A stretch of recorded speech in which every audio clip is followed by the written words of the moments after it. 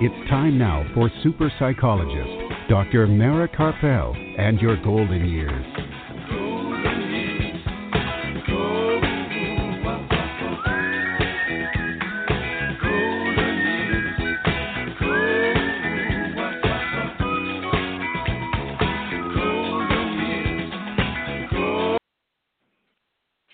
Good evening and welcome to Dr. Mara Karpel and your golden years this evening and every Sunday evening at 5 p.m. Central Time and at 6 p.m. Eastern Time right here on blogtalkradio.com and on drmarakarpel.com. And today is October the 27th and we are live from beautiful Austin, Texas. And Art Mendoza of Accomplice Entertainment, producer of this program, is here making the show run. And we have another great show in store for you. I always say we have a great show in store, but these are amazing guests. So this evening we have a great guest in a little while. He'll be joining us after the break. We'll be joined on the phone from New York City by filmmaker Josh Aronson to discuss his new documentary that's about to be released called To Be of Service, which is about veterans with PTSD who have found their service dog to be a mode of treatment that profoundly helps them to return to a life of feeling and love. And, Josh is an award-winning filmmaker, and he's got an amazing history, so I'm really looking forward to talking to him about his history and the films he's made, as well as this particular film, To Be of Service. And then later in the program, producer of this show, Art Mendoza of Accomplice Entertainment, will be talking about a new musical series that he is producing right here in Austin, Texas, and he'll let you know about that. I won't tell you anything more until he is on the air. And along the way, I will be discussing some more thoughts that I've had and experiences that I've had that have made me think more about some issues to deal with and to help us to overcome some obstacles in living a life of passion. There are always obstacles along the way, so how can we overcome them? And I have some ideas about that, so stick around for that. And throughout this evening's program, we will have time to take your questions. So if you have any questions or comments for me or for my guests, please feel free to give a call. The toll-free number is 855-345-4720. That's 855-345-4720. Or you can email your questions to me during the program, and I will read them on the air to my guests. And my email address is drmara, that's DRMARA, at drmarakarpel.com. drmarakarpel.com.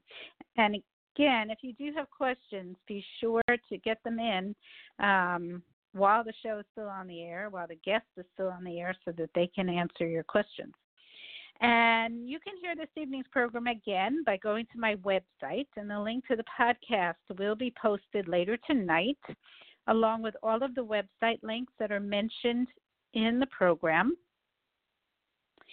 And you can also hear the podcast as soon as 5 minutes after the show ends by going directly to blogtalkradio.com. That's BLOG talkradio.com/yourgoldenyears. And for information about the show, from previous shows, to listen to all of the shows that we've done since we've been on the internet on Blog Talk Radio for the past 6 years, you can go to my website, drmarakarpel.com, and you can go directly to Blog Talk Radio, BLOG talkradio.com/yourgoldenyears. If you go to my website, you can also find out about all of the blogs. You can read all the blogs that I've posted, find out about my book, any events that we've done. You can watch videos. So that's sort of a one-stop shop at drmarakarpel.com. And if you follow me on Facebook, you can find out about anything that is coming up. So future shows, blogs as soon as they're posted, and any events and more. So so follow me on Facebook, and that is Dr. Mara Karpel, Your Golden Years. And if this is the first time that you're tuning in, I'm a licensed psychologist from New York City, practicing here in Austin, Texas, and occasionally in the Rio Grande Valley of Texas. And I work with adults of all ages and have a specialty of working with seniors and caregivers. And for the past few years, I've been evaluating veterans for PTSD and other service-connected mental health conditions. And if you want to contact me, if you have any questions for me or any information that you think I should know about, feel free to give me a call. My phone number is 512-626-6973, or you can send me an email to Dr. Mara at drmarakarpel.com, DRMARA at drmarakarpel.com, or go through my website and just click on Contact.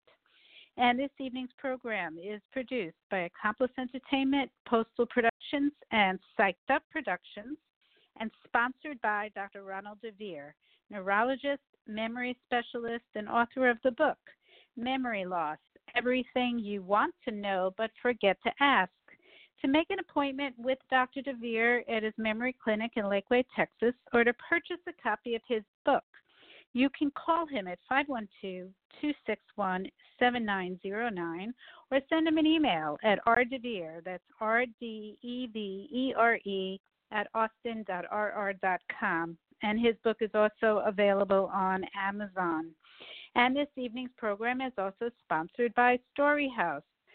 Storyhouse gathers your stories and turns them into multimedia collections that can be shared now and for generations to come. Have Storyhouse over to conduct a private interview in your home, or invite them to your next big event or family reunion. Storyhouse, where your memories live. Find out more at yourstoryhouse.com or call 512-296-8752. Okay, we're going to take a brief break. We're going to play a few of our sponsors' commercials, but it's going to be very brief. So don't go anywhere, because when we come back, we'll be joined from New York City by filmmaker Josh Aronson to discuss his new documentary, which is about to be released, called To Be of Service, about veterans with PTSD and their service dogs. So don't go anywhere. We'll be right back.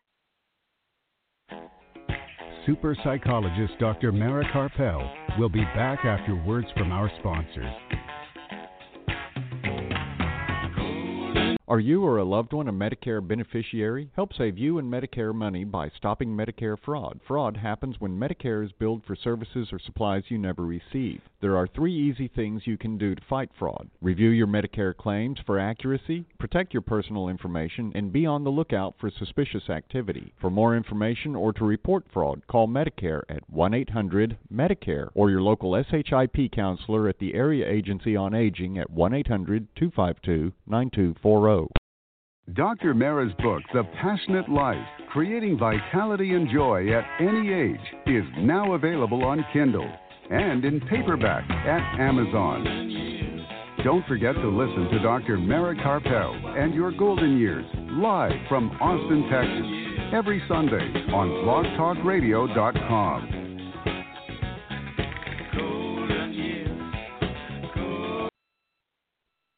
And we're back. If you're just joining us, this is Dr. Mara Karpel and Your Golden Years, right here on blogtalkradio.com and on drmarakarpel.com. And now joining me on the phone from New York City, we have an award-winning filmmaker with quite a history of film and photography and many other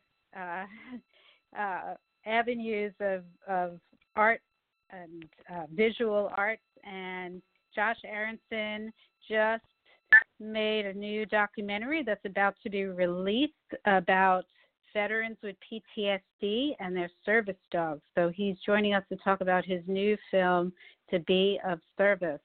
Welcome, Josh. Thank you very much. A pleasure to be here.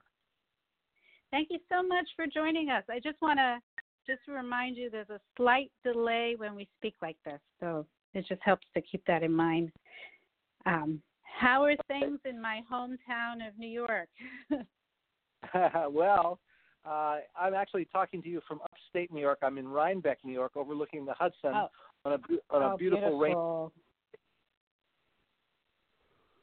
Are you there? I'm here, yes. Oh, okay. You cut out for a second. Okay. I love Rhinebeck. It's beautiful this time of year especially. Yes, it is. Yes, it is. Thank you. Yeah.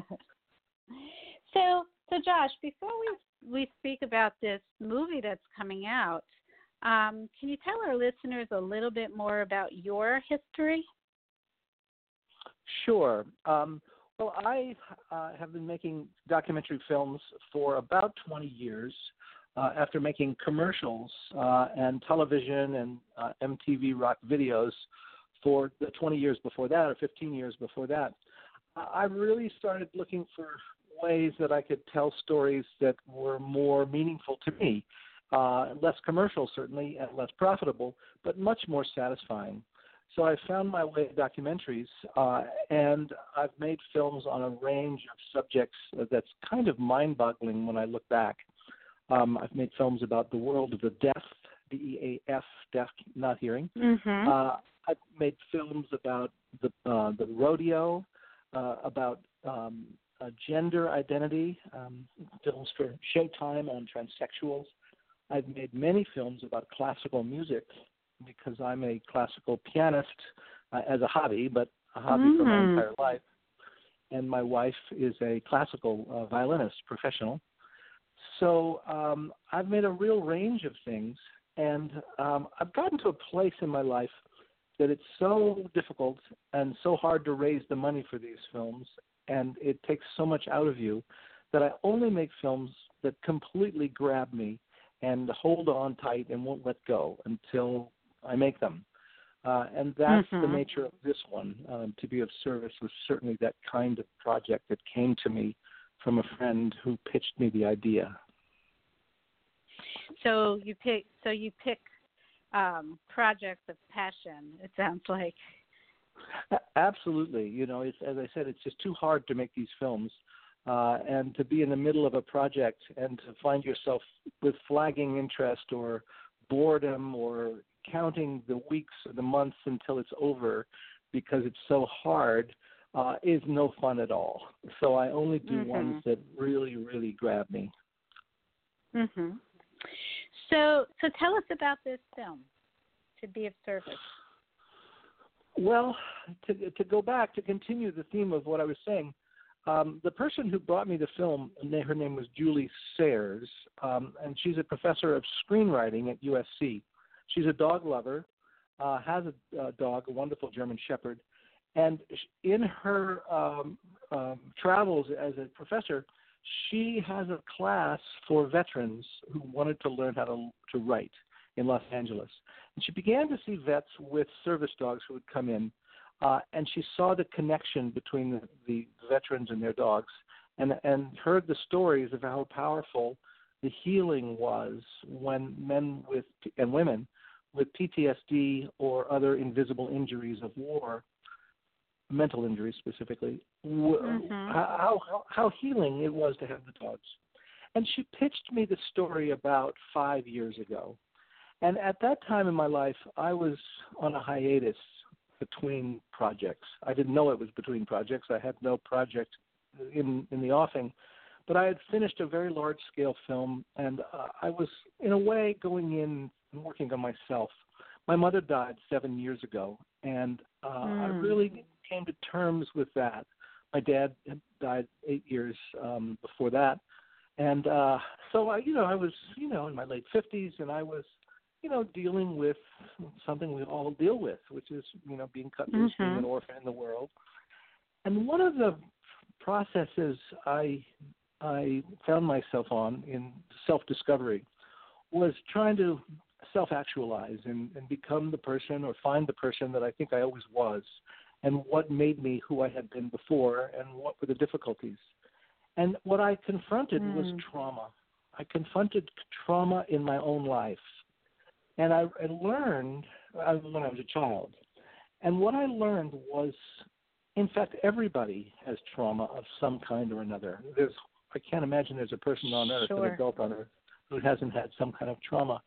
And I came to realize that we all have to deal with that trauma in order to function at one level. So when Julie came back to me a year and a half later, after I turned her down the first time because I wasn't taking jobs and wasn't working, and the film that she pitched really didn't grab me. A year and a half later, I had done this walk about trauma and realized how universal it was. And I looked into the story that she pitched, and it came to me that this was a universal story. It wasn't just about vets with PTSD. It was a story that we all could resonate with. And so that's something I always look for. And as I'd been exploring what trauma was and how to heal from it, it attracted me, and I dove in. And in doing the research and getting to know veterans with PTSD, I just became entranced, and I became a real student of the impacts of war on human beings on all levels. And I became a student of what PTSD is. And I learned 15 to 20% of the veterans coming back from Iraq and Afghanistan have PTSD. And that's a profound number. And PTSD is something that's powerful, it's real. It seems to really be an injury. It's something that is a neurological injury that's measurable and has symptomology that is clear and consistent, and it's debilitating. So it was a real eye-opener for me, and heartbreakingly touching and painful and uplifting at the same time. So I can only say it was quite a transformative experience for me to live in these waters. Yeah. So how long were you doing it for? You said 2 years? Well, it was 2.5 years from the time I began researching it until we finished the film, which was a few months ago, actually. Yeah. So it was quite a deep dive. Yeah. Yeah, I mean, as I mentioned in the introduction here, I work with veterans who have PTSD. That's my day job. So, and I understand what you're saying about how disabling it can be. What did you learn along the way in terms of, the service dogs and how that helped veterans who had PTSD? Well, I grew up with dogs, and I loved my dogs. They were very nice dogs, and I used to ride my bicycle and take them out for runs, and they were nice family pets. And I was kind of ignorant of the depth of the possibility of relationship with a dog because I just didn't know, and I was self-absorbed, and I was just a kid.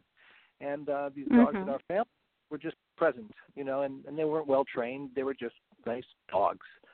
What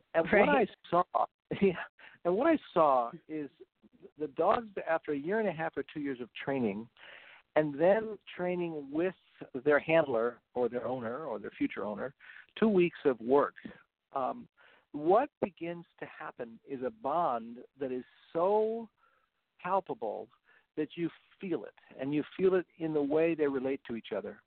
And what's interesting is the veterans who come with PTSD need a connection so badly because they've been sort of cut off from all connection.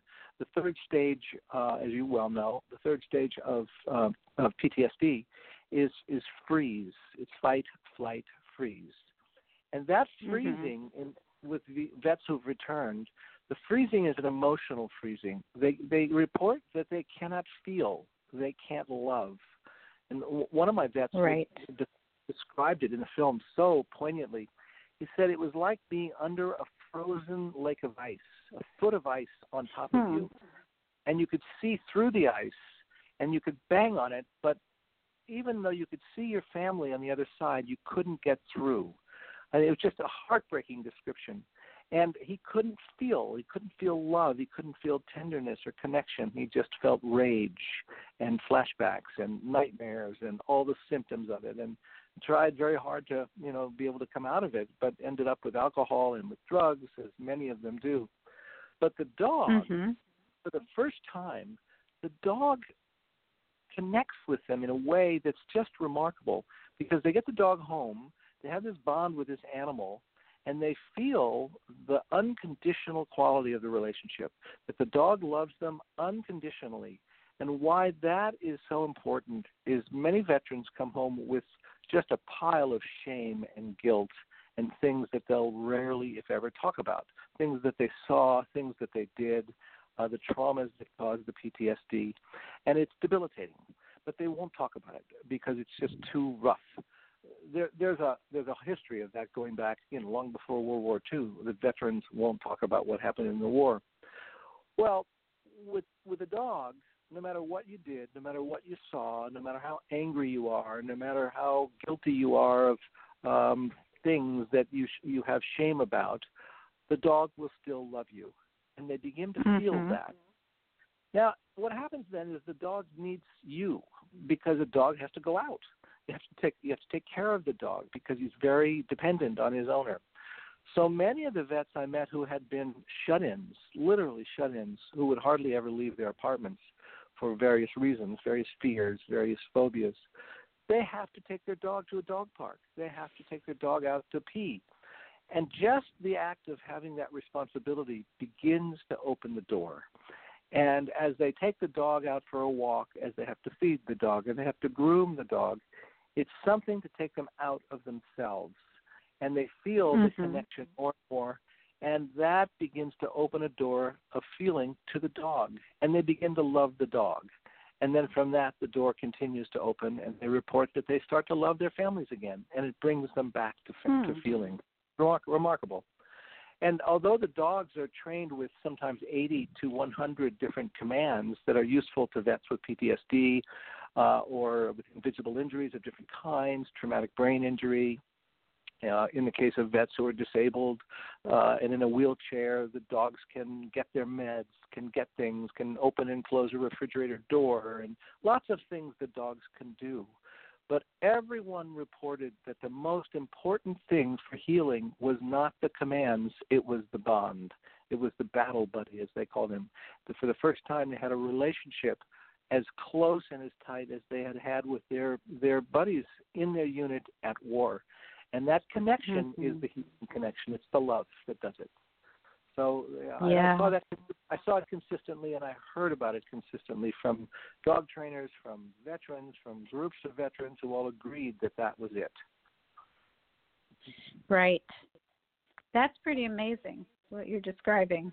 I do hear from some of the vets that come in, some live by themselves, but they say, I don't live by myself, I have a dog.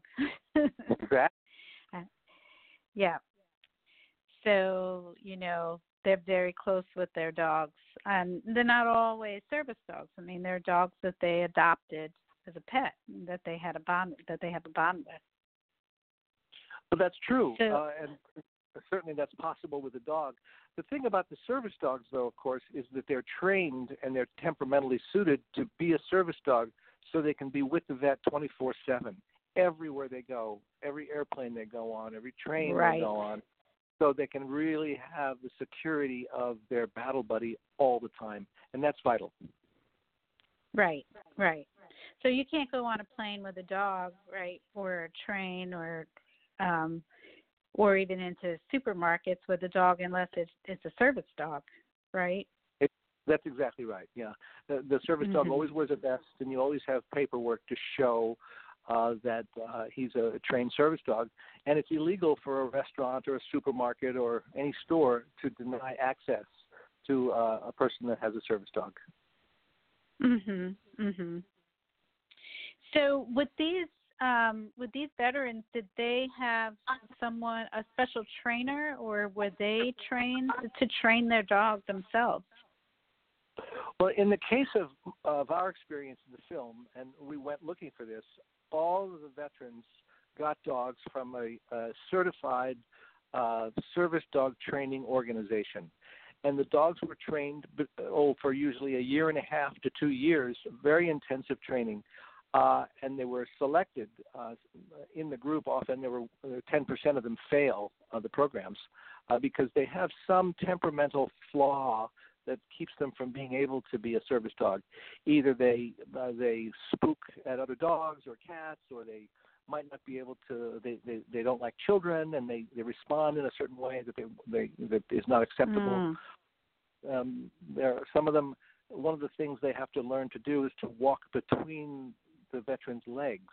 So when you get on an airplane with a narrow aisle, there's a command called middle, and the dog will literally get between their legs and walk between their legs comfortably and down the aisle, with lots of people on either side, and not be distracted by it. And then they have to be able to sleep in the under the seat in front of the vet in very, very tight quarters, and they have to do that very calmly for the duration of the flight. They're trained to do that.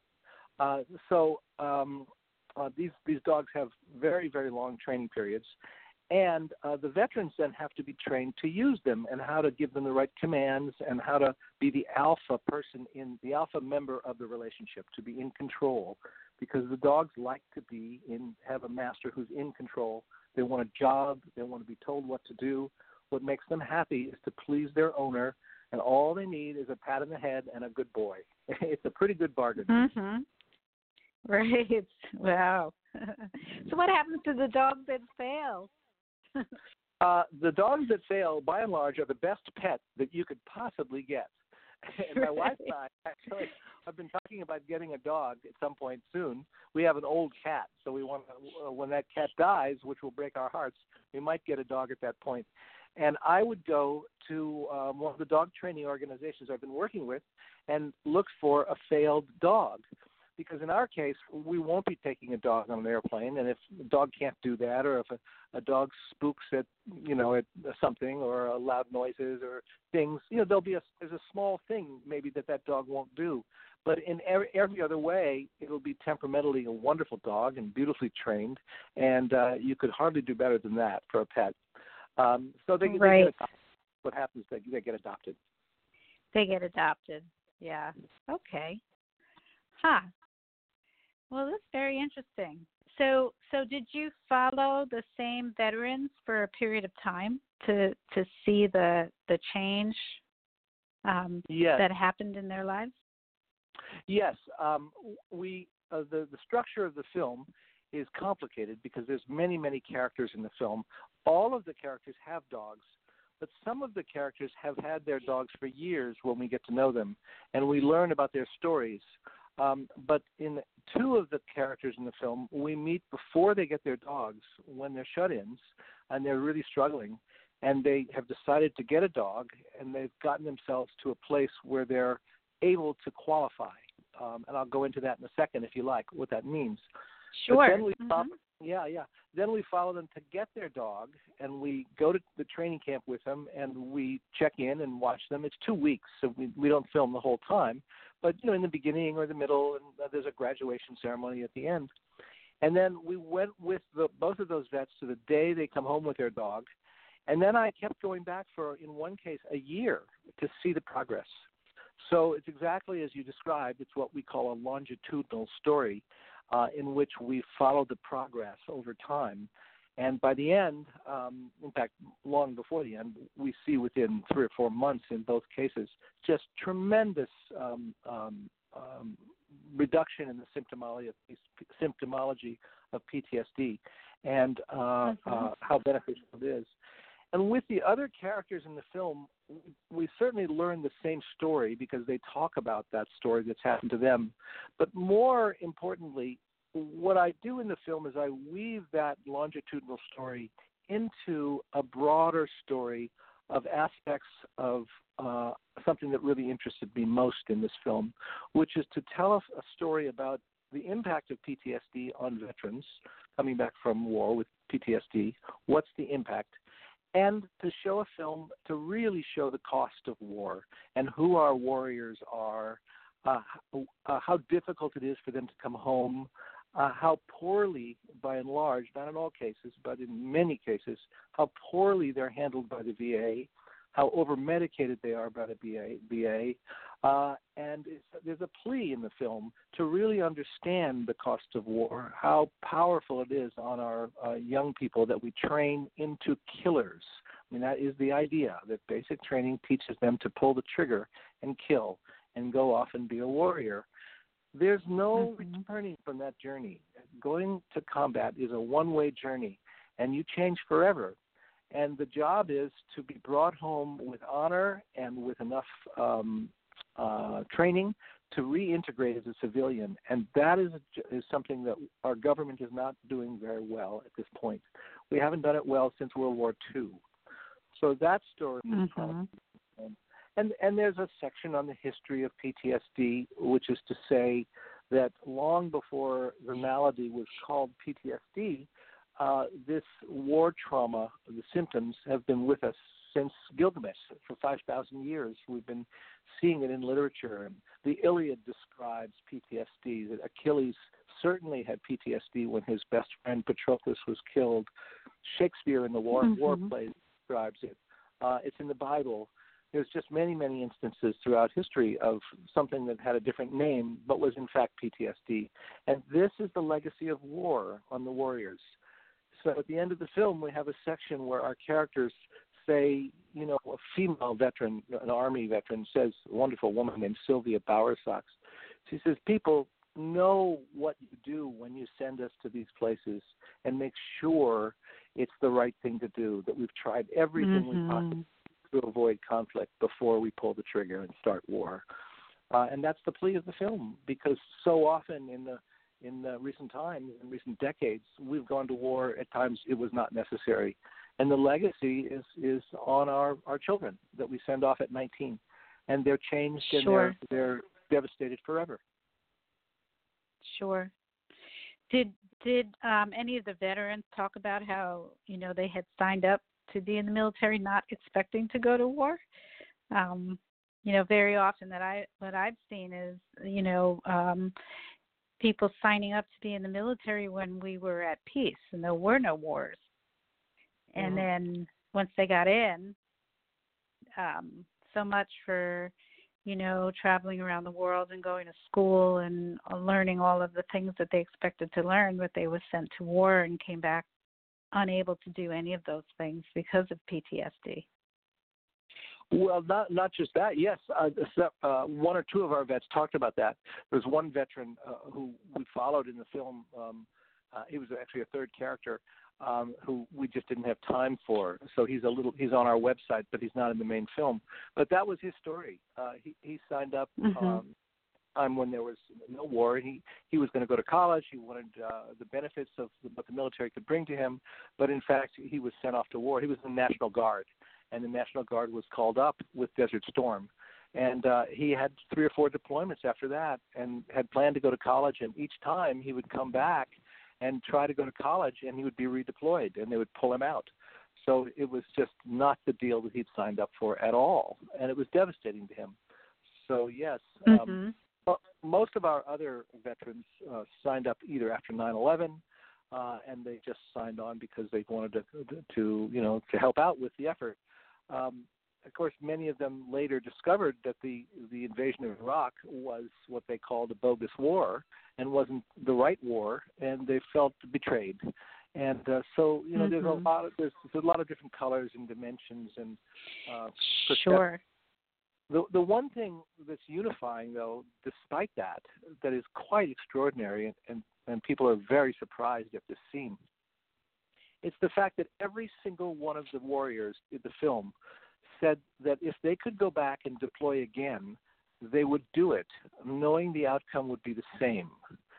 And it's stunning to hear that from every one of them. And the reason is that was a time of their life where they had connection with other human beings, which was their battle buddies, their unit, that was so tight, that was so loving, that they would do anything for each other. They were trained to be that way, and if you're in combat together, you are forged to be that way. And they felt they had meaning. What they were doing meant something, And it was not connected to the political reason we were at war. It was connected to their brothers. And they felt meaningful. They felt the power of that. And then they didn't find that in their lives when they came back. And many of them came from backgrounds where there was more pain and more difficulty than they faced in war. So it was a very interesting portrait of who goes to war, who our warriors are, and what it feels like to be in combat. Maybe that speaks to why we've been at war for 5,000 since the beginning of the time.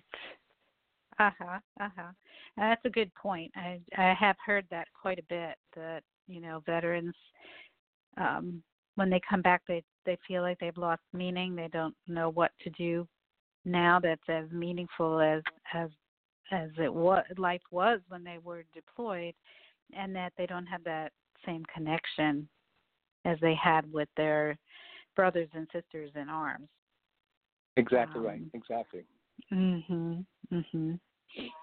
So, I know that your job is the filmmaker, but do you, are there resources that you know of that anyone listening might be able to contact and to find out about service dogs?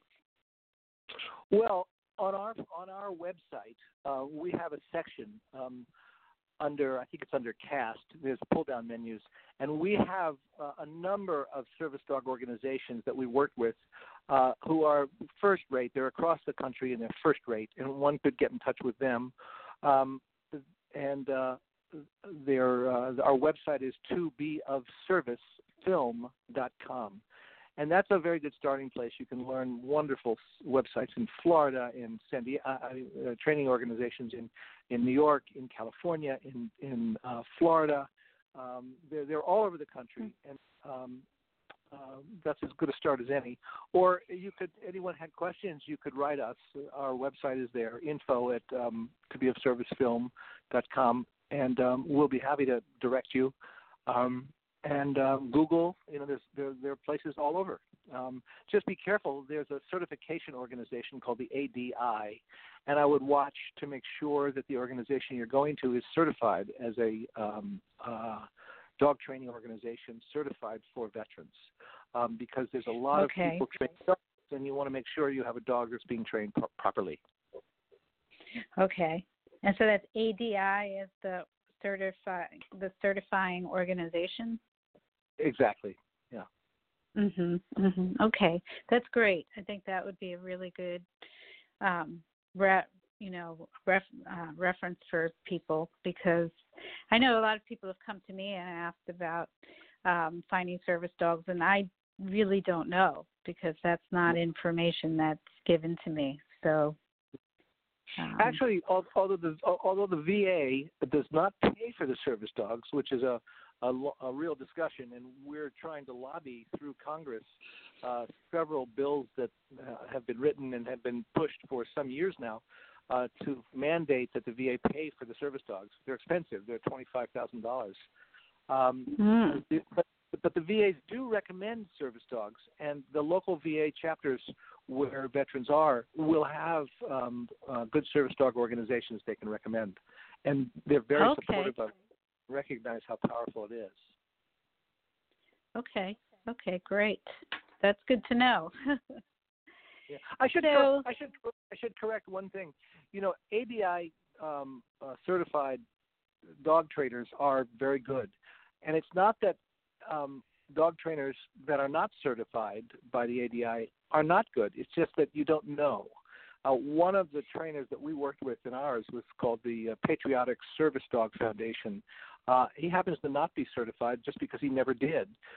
He's been, Tom Tackett is his name, and he's been a dog trainer his whole life. He's a magnificent trainer. And he just is a small organization outside of Los Angeles. And just never certified, because he just had a lineup of people wanting his dogs. And in fact, they're among the best trained dogs that we've ran into. And I highly recommend him in California, the Patriotic Service Dog Foundation. And you can read about him on our website as well. Okay. I'm writing that down.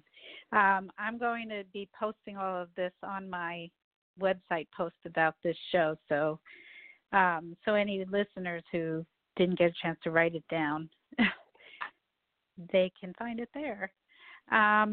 So how can listeners find out more about the movie or see it when it's released, and when is it being released?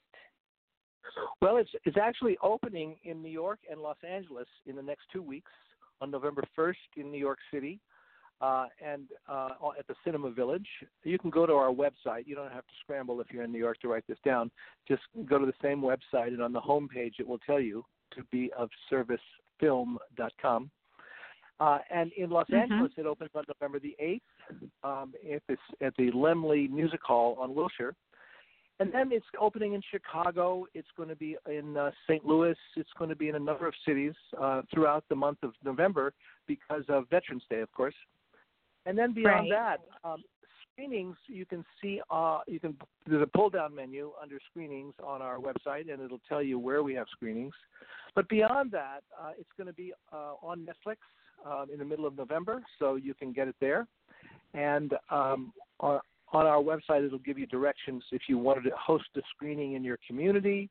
There'll be a lot of university screenings across the country in the years to come. We have a lot of interest from departments at universities. So there'll be local screenings, certainly. Museums will show it, we're sure. So we're just beginning to roll it out. But the information you can always find on our Facebook page, which is To Be of Service, or our website, tobeofservicefilm.com. Okay, great. And it'd be on Netflix, which is wonderful. Yes. So if it's not in your area, you can watch it on Netflix. Exactly. Awesome. All right. So do you have another website as well, just with all of your other work, or is this just your main focus today? Well, no, I have the website for my company, which is called aronsonfilms.com. And there's one A in Aronson, ARONSON films.com. And you can see the range of work I've done over the years. And thank you for asking. Yeah, okay. Yeah, I mean, I looked at your history, and there's quite a bit. So, and it looks like you've done some really great work. So I'm going to post that as well on my website if people are interested. And thank you so much for being on the program and speaking about this. This is really, really an important topic. And, there are a lot of treatments for PTSD, and it's hard to find one that really works. But it sounds like this is something that's really extremely powerful. Yeah, it is really powerful. And the thing about it is, as all my vets said, it's not a cure. There's no cure for PTSD. But like all forms of trauma, it's a way to heal enough so that you can function, and it brings you back into the world. And together with the proper therapy and the proper medications, not the wrong medications, not too much medications, but with good therapy and medications, a service dog is a wonderful support. It's like the third leg of the triangle. And, it's not a panacea. It doesn't solve the problem, but it goes a long way towards healing. And everyone who gets a service dog reports that their life is so much better and so much more functional. And we can recommend it very highly. I saw miracle stories in the years that I was filming this. Right. And being able to live our lives and enjoy our lives is really the main issue, isn't it? It's the main goal. Exactly right. Yeah. And to feel and to love and to be part of community. Feel and love. Absolutely. Have relationships. Yep. Thank you so much again, and I look forward to seeing the movie. I'm definitely gonna watch it and spread the word, and I look forward to seeing what else you're doing. Well, thank you very much. Thanks for having me on. All right. You have a good evening. You too. Bye. All right. Bye-bye. Okay, we're going to take a brief break. We have lots more to come, so don't go anywhere. We'll be right back. Worried about memory loss? Dr. Ronald DeVere, certified neurologist and director of Alzheimer's disease and memory disorders in Lakeway, has been helping those with dementia and memory loss for over 12 years. Specializing in the diagnosis, treatment, and counseling of those with memory loss and dementia, Dr. DeVere also has a book to reduce your worry and fear by knowing the facts. Memory Loss, Everything You Want to Know But Forget to Ask, available now on Amazon.com. Dr. Ronald DeVere, Alzheimer's disease and memory disorders center in Lakeway, and his book, Memory Loss, Everything You Want to Know But Forget to Ask. For more information or to schedule an appointment, call 512-261-7909. Dr. Mara's book, The Passionate Life, Creating Vitality and Joy at Any Age, is now available on Kindle and in paperback at Amazon. Don't forget to listen to Dr. Mara Karpel and Your Golden Years live from Austin, Texas, every Sunday on blogtalkradio.com. Please visit us on the web at www.drmarakarpel.com. All right, we are back. And if you're just joining us, this is Dr. Mara Karpel and Your Golden Years right here on Blog Talk Radio and on drmarakarpel.com. And before I go to my topic about living, more thoughts about living a passionate life, and then Art will join us to talk about his musical series here in Austin. Just some news. If you've been following this program or following my Facebook or website, you know that I posted a blog a couple of weeks ago called Spirituality Without Compassionate Action is Selfish. Creating with Compassion is a Key Element to Passionate Living was the subtitle. And that blog was reposted again today to Savannah Press. So I think it's been in Thrive Global, which is Ariana Huffington's online platform, and it's been in Savannah Spirit before, and this is the third time actually that they posted it. So I guess this is the topic that a lot of people connect to. We're living in a world where people want to have more spirituality, and they want to live a more passionate life, and they're really trying, but we can get too caught up in just thinking about ourselves when we do it, and we hit a brick wall when we do that, because it's just not sustainable if we're not taking compassionate action at the same time. So, like, for example, just even our guest that was just on, Josh Aronson, told us he needed a project that he felt really passionate about in order to keep doing the work. And what drew him in, it sounded to me like had a lot to do with compassion.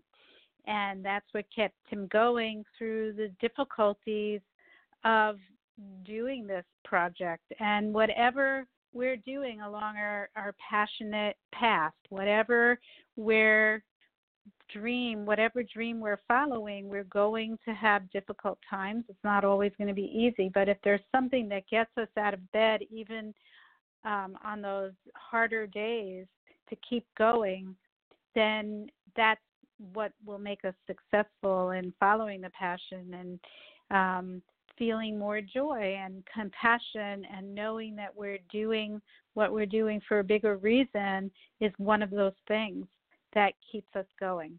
And if we believe ourselves to be spiritual, what spirituality really means is knowing that we are all connected. And so if we're doing that in isolation, then we're not giving anything back to those that we're connected with. Again, we're just trying to manifest things for ourselves, picturing, imagining that we have everything that we want, following the secret and the law of attraction and all of that. But that's not really spirituality unless we are in touch with that knowing that we are all connected. And so whatever we're doing, we're not just manifesting it for ourselves, we're helping other people. That will help us to make a quantum leap in following our dreams when we're doing things for other people with compassion. Okay, so so that was that news. That article was reposted. I sort of got off on a tangent, which is part of what I wanted to talk about this evening anyway. And the other, and I do have some more blogs that are in the process of being written, so keep your eye open for that, and they will be posted on my Facebook page and on my website when they're done. As I mentioned last week, I gave a talk at the Unity Church in Brownsville on last Sunday, before the show last week, about the elements of living a passionate life. And I am in the process of setting up some more speaking engagements here and in New York. And so I will let you know. And if you are interested in having me speak wherever you are, let me know. All right, that's it for the news. But I did, connected to what I spoke about last week at the Unity Church, was as I was coming up with what I was going to speak about there, I frequently speak about the 4 essential ingredients of living a passionate life, as well as the bricks and the foundation. And I realized that there was a 5th element, a 5th pillar, and that is that of action, that we can't just imagine what we want. So the other 4 elements are dreaming, allowing ourselves to dream, having gratitude, having compassion. The action from the compassion is generosity. That's already there as a pillar. But then action towards following our dreams. We actually have to do something. So, again, people are very into the law of attraction these days and The Secret and feeling like you don't have to do much. You just imagine it and you manifest it. Well, whatever you believe about that might actually, help to manifest things in your life, but you actually have to do something with it. So it's something, the opportunity, however it comes into your life, whether you have imagined, did the law of attraction or it just happened, you actually have to follow it. You have to take the opportunity, because otherwise it'll just disappear. So we have to act. Action is an important part of living a passionate life. And when we act, it opens us up to other opportunities and maybe different twists and turns in the path. We may be walking down in one direction and discover that we're not really going in the right direction, that things need to be changed. So we have to take action to actually change it. Maybe tweak it a little bit. Maybe take a different fork in the road. It's okay. We need to be flexible, and I talked about that a while back. That flexibility is a really important part of this journey. That we need to be flexible. We need to be willing to make changes if things aren't going well. When we have a picture of something and the way that it should be, it's not. We need to know that it isn't going to be exactly how we picture it, and that's okay, because it could be better than how we pictured it. We don't have the capacity to think of every wonderful thing that can happen to us. So we have to allow that. We have to be flexible, and if we have our blinders on and only are willing to accept one way of things happening, then we are closing our eyes to all these other amazing possibilities that come along. And sometimes hitting a wall is actually a gift. It's telling us to go in a different direction that might be better, and to take the lessons that we learned from the way that we were originally going. That's okay. It's not a failure. It's a change, and it's growth. It's part of the growth process.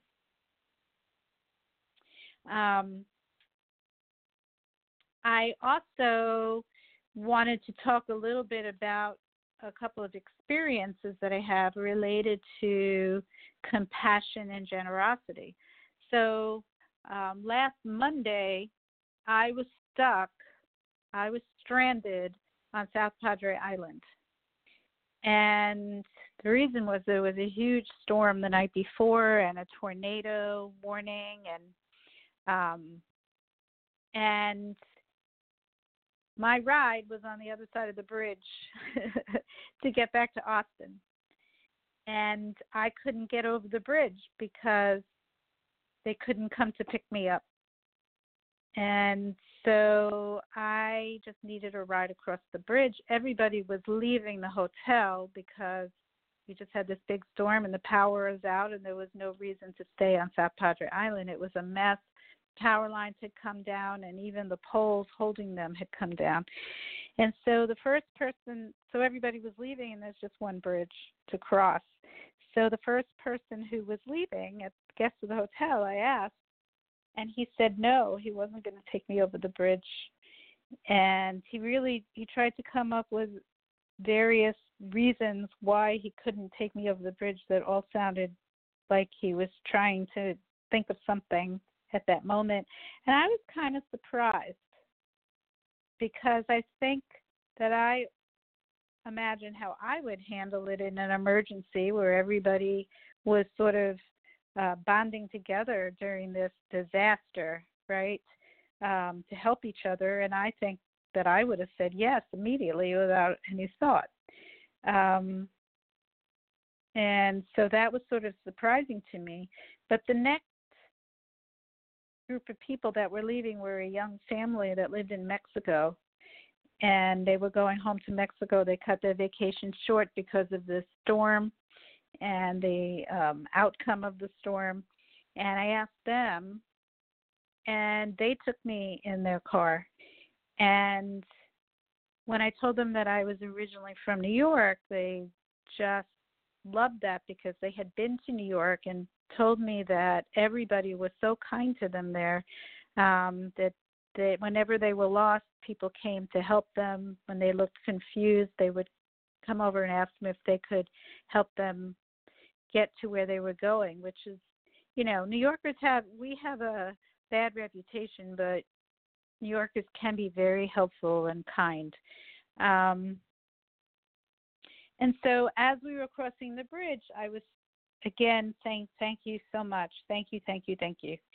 And the husband who was driving said to me, this is good. This is good. We need to start trusting each other again. And I said, yeah, I think people have become kind of paranoid. And he said, paranoid, that's what it is, paranoid.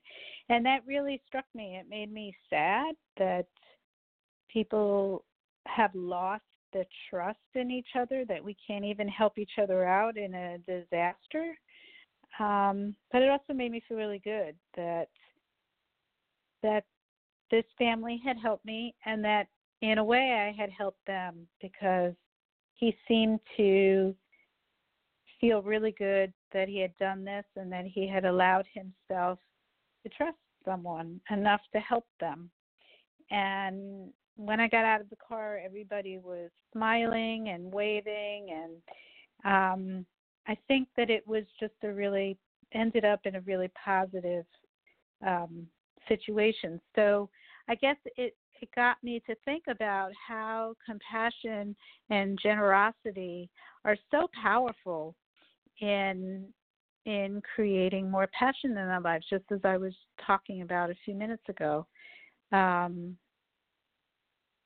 You never know when you'll have the opportunity to help someone, but when you do, you're not just helping them, you're helping yourself, because it is such a powerful way for you to open yourself up to I don't know, it's a magical feeling. Okay, so that experience. Another experience that I had to do with the opposite of that. I've seen people behaving really mean and nasty to each other, and again, criticisms that are just over the line. And I've talked about this issue of criticism, and I wrote about it in the book, that when you're on your journey and you are doing what you really like to do, and you're following your path, you're following your dream, you are displaying compassion and generosity to other people, you're being honest about how you feel and honest in your compassion. Not everybody is going to like that. Guaranteed, there are going to be people who, for various reasons, are going to criticize you. They're going to criticize you because they're envious that you're really living a fuller life, that you're doing what you want to do. They're criticizing you because they're fearful that maybe you'll leave them behind when you do this. Maybe there are people in your life that are fearful that you're not going to be interested in having a relationship with them anymore because now you're on to bigger and better things. They're fearful because it turns a light onto their life and it makes them feel like, I need to do something more, but I don't want to. And then if you're being truthful, there are people who don't want to hear your truth because they disagree with you and they can't handle that disagreement. They want you to agree with them. They want everybody to agree with them or else you are no good. And they need to let you know that. And it's inevitable. It's going to happen. And so as I wrote about in the book, there are various ways to deal with that. And one is understanding where it's coming from so that you can have some compassion for people that are feeling that way. And the compassion doesn't make you stick around and say that it's okay, but it helps you to not take it personally so that you can really understand this is their issue, it's not mine. I feel for them. Maybe they will see me as a role model and they'll want to start following their passion when they see that I'm doing really well following mine. And an understanding that when people hurt you, very often it's because they're hurting themselves, that they themselves are in pain and they don't know how else to deal with that pain. They haven't found a constructive way of dealing with it, and so they will hurt other people. They'll project onto them all sorts of negative things, and they will get angry at you and blame you and hurt you. So if you have that understanding, it's easier for you to let it roll off of you and say, you know what, I'm not going to ingest their toxins.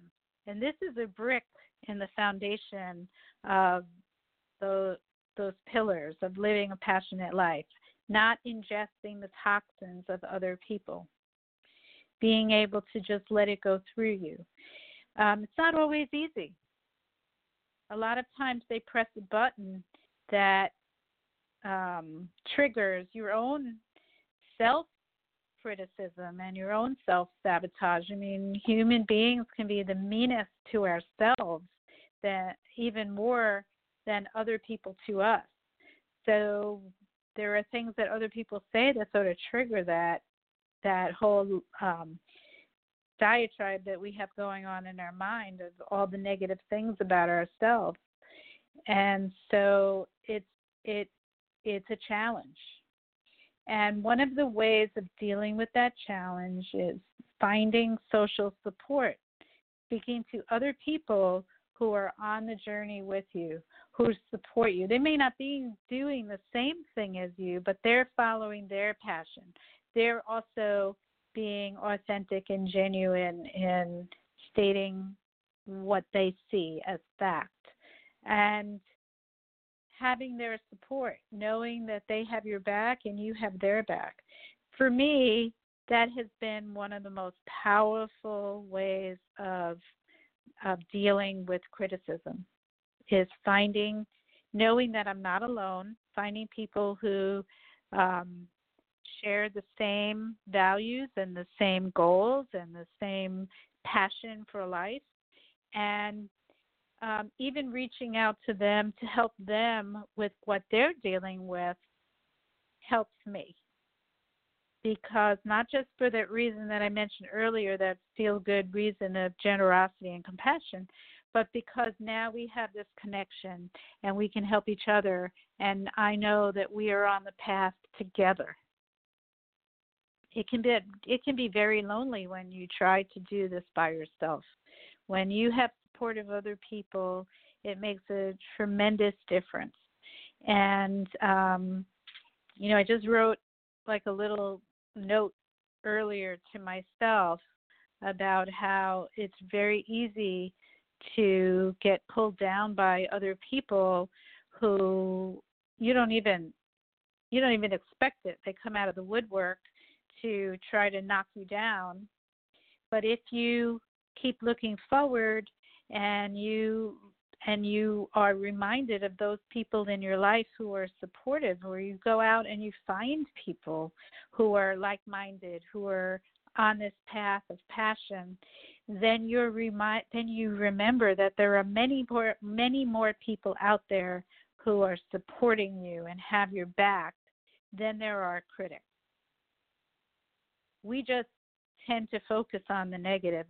The human mind is set up that way. It's not your fault. It's not our fault. It's just that our brain processes information that way, that when somebody says something negative, we focus on that much more than the 10 people who have said supportive things to us. So if we kind of take control of that, if we know that that's happening and we sort of pivot away from that negativity and we go towards those people who are very supportive and we can be supportive of them, then we are reminded again that that's much more powerful. There are many, many more people that we can be in alignment with, that we can have each other's backs. And that's what helps us to get through those times when we are being criticized. And it helps to make us more resilient for the next time that we're going to be criticized. So very important, find positive people to be around. Find compassionate people who share your interests, your thoughts, your way of seeing the world, and find positive people. Positive people will treat you the way that you deserve to be treated. And they will treat themselves positively, and they're a role model for you to treat yourself positively. So these are, I think, the most powerful ways of dealing with criticism. We are social creatures. Just as Josh was talking about, we're social creatures. We need to have connections with people. And when the connections are negative, it's important to find positive connections. And if these people that are criticizing us are not really close relationships, that we, don't want to, they're the close relations, it's a little bit more complicated. We don't necessarily want to immediately cut it off, although we might want to distance ourselves when those people are being critical. But if these people are not close relationships, then stop hanging around with them. Find people who are more positive and more supportive. Okay, so on that note, I do want to just mention one more thing. In terms of action, I have come up with some lists that I like to use in the morning and the evening that help to guide me with action and help remind myself to act, at least do one thing towards following my dream every day. So I have a morning plan, and also includes a list of things that I'm grateful for and how I'm going to share my light with the world today and how I'm going to bring light into my own life. And then in the evening, being able to reinforce that by going to sleep feeling good about what I am grateful for from that day, what I've done, what I accomplished, and maybe the things that I didn't get to do that I could put off to another day, or things that maybe I need to tweak, do a little bit differently, or things that I can let go of that I really didn't need to do. So if you're interested in having me send you these lists that you do daily, morning and evening, send me an email to Dr. Mara, D-R-M-A-R-A, at drmarakarpel.com, D-R-M-A-R-A at drmarakarpel.com. So Dr. Mara at drmarakarpel.com. And I'll just send you the PDFs for these lists that I use, and maybe you'll find it helpful. It's free, so if you're interested, just send me an email, let me know. All right. So on that note, we're going to go to the producer of this program, Art Mendoza of Accomplice Entertainment, and he's going to tell us about some new project that he's working on. Art Mendoza.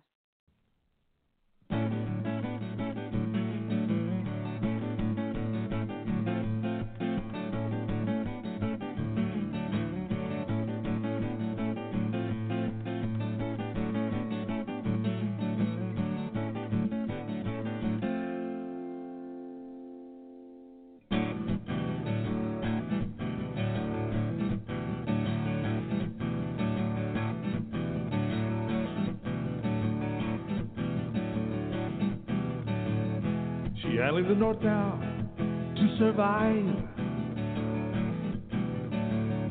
She owed so many people, she stayed alive. If you get in front of her past, she'll eat you alive. It's the truth.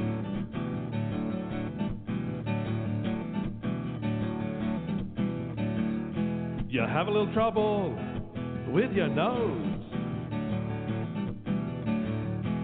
Watch it change colors like a rose, it glows. If you see your face in the mirror when it's down on its side, you better hide. You'll lose your hide, and I'm gonna show you.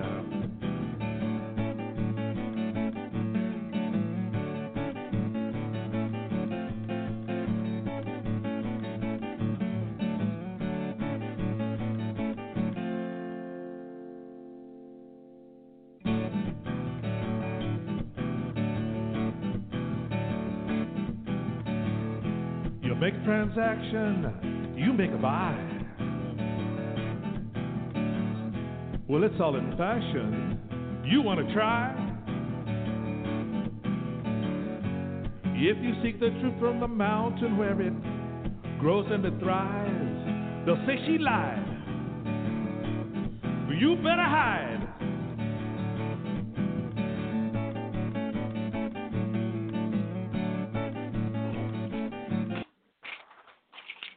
All right, and we're back, and we were just listening to the music of our producer, Art Mendoza. Yes, you were. Okay. So, Art, what's going on? Tell us about this new project you have going on. Which one are you talking about?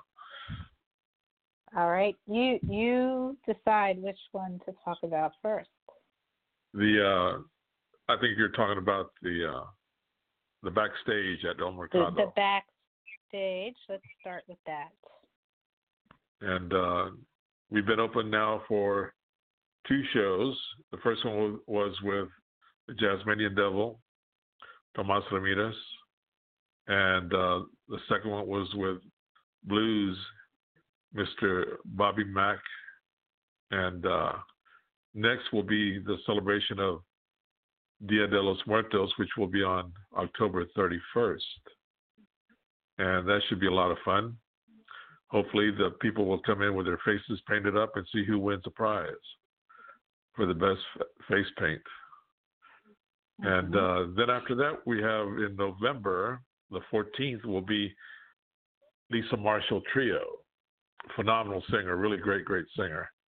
And I think the real special surprise will be on December 12th. It's also called the Dia de la Virgin Guadalupe. And it'll have the Mariachi Los Gallos, which will be an incredible band of mariachi group to watch, because it's just, there's something about mariachi music that just makes you want to celebrate. So that's going on. And so tell us, wait. Tell us, where is El Mercado, the Backstage? Well, the Backstage is on South First, 1302 South First, and the Backstage is in the back part of the restaurant. It's a great place to go get some food and eat before you see the show. And it's just a great place. The sound system is probably one of the top sound systems in the city. And great engineer. And it was set up for musicians, so it's really, really good. And you can get food while you're watching the show as well, right? Exactly. You can. You know, I was watching you eat a lot of food that other time. Yeah, okay. The door will open at 6:30. The door opens at 6:30, and then the downbeat is 7:30. Except for December, the downbeat will be at 8 o'clock, because the mariachi band will be playing at a church prior to coming to the restaurant. So that's what's going on, and we have a lot more happening. Also, Accomplice Entertainment just acquired 2 days for South by Southwest, which will be March 20th and 21st. And we have a lot that's going to be happening there. Bobby Mack has already agreed to play for the night that my partner, Larry Cohen, will be coming in and giving a lecture on the blues. If nobody knows who Larry Cohen is, he's an incredible producer who has signed so many bands for CBS, Sony, and Legacy Records. And he wrote the Grammy-winning book, Nothing But the Blues, which he will be selling there as well. And we also will have a video taping of your show via cameras and have it ready to present to the national networks and also cable networks. So we got a lot going on. And because just to let you know, we're not just a radio production, we're literary, music, film, anything that has to do with the arts, we're involved in it. So let's end it with that. Let me put some more music on, and then you can say goodbye to everybody. Okay, sounds good. All right. Thanks. So let everybody know what's going on. Oh, you want me to do that first? Okay. Okay. So next Sunday, November 3rd, we'll be back with another show. And this time we'll be live in our Austin studio again. We haven't done that in a while. And Jay Schneider of Bridge to Shore Interventions and Sober Services will be back with us in the studio. And he's bringing someone with him, I don't know their name yet, who also works in long-term treatment for addictions. And they will be talking about long-term treatment and the difficulties people face during the holidays when they're in long-term treatment for addictions. And more. We always have more. And if you want to hear tonight's program again and read the information from this show and get the links to the websites that my guest spoke about and what Art was speaking about and some information I will be posting as well, go to my website, and it'll all be there later tonight along with the podcast, so drmarakarpel.com. And also be sure to follow me on Facebook for upcoming information, Dr. Mara Karpel, Your Golden Years. And if you want to listen to this evening's program again in just 5 minutes from now, you can go directly to Blog Talk Radio, BLOG talkradio.com/Your Golden Years, and it'll be there forever, but it'll launch in 5 minutes. And this show was produced by Compass Entertainment, Postal Productions, and Psyched Up Productions, and sponsored by neurologist and memory specialist Dr. Ronald DeVere and by Storyhouse. And special thanks to my guest, Josh Aronson. And, of course, thank you to Art. And thank you all for listening. Have a peaceful night and inspiring week. And remember, youth has no age. Good night, everyone. I give myself away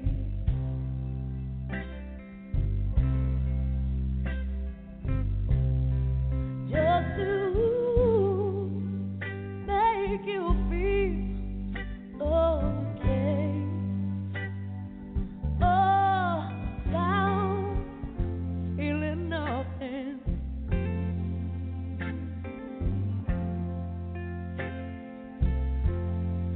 Even when we make love,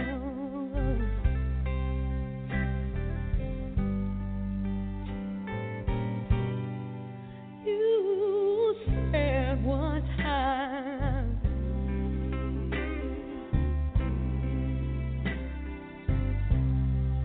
everything would be, oh, it would be just fine. If only you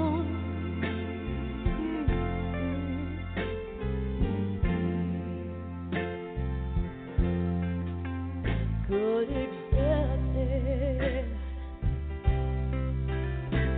but can you?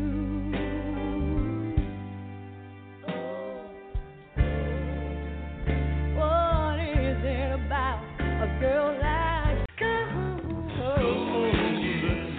Any guidance offered by Dr. Carpel is not intended to replace the advice of your own physician or mental health specialist. Neither Dr. Carpel, her sponsors, nor this station assumes responsibility for the misuse of any of the information given on this show.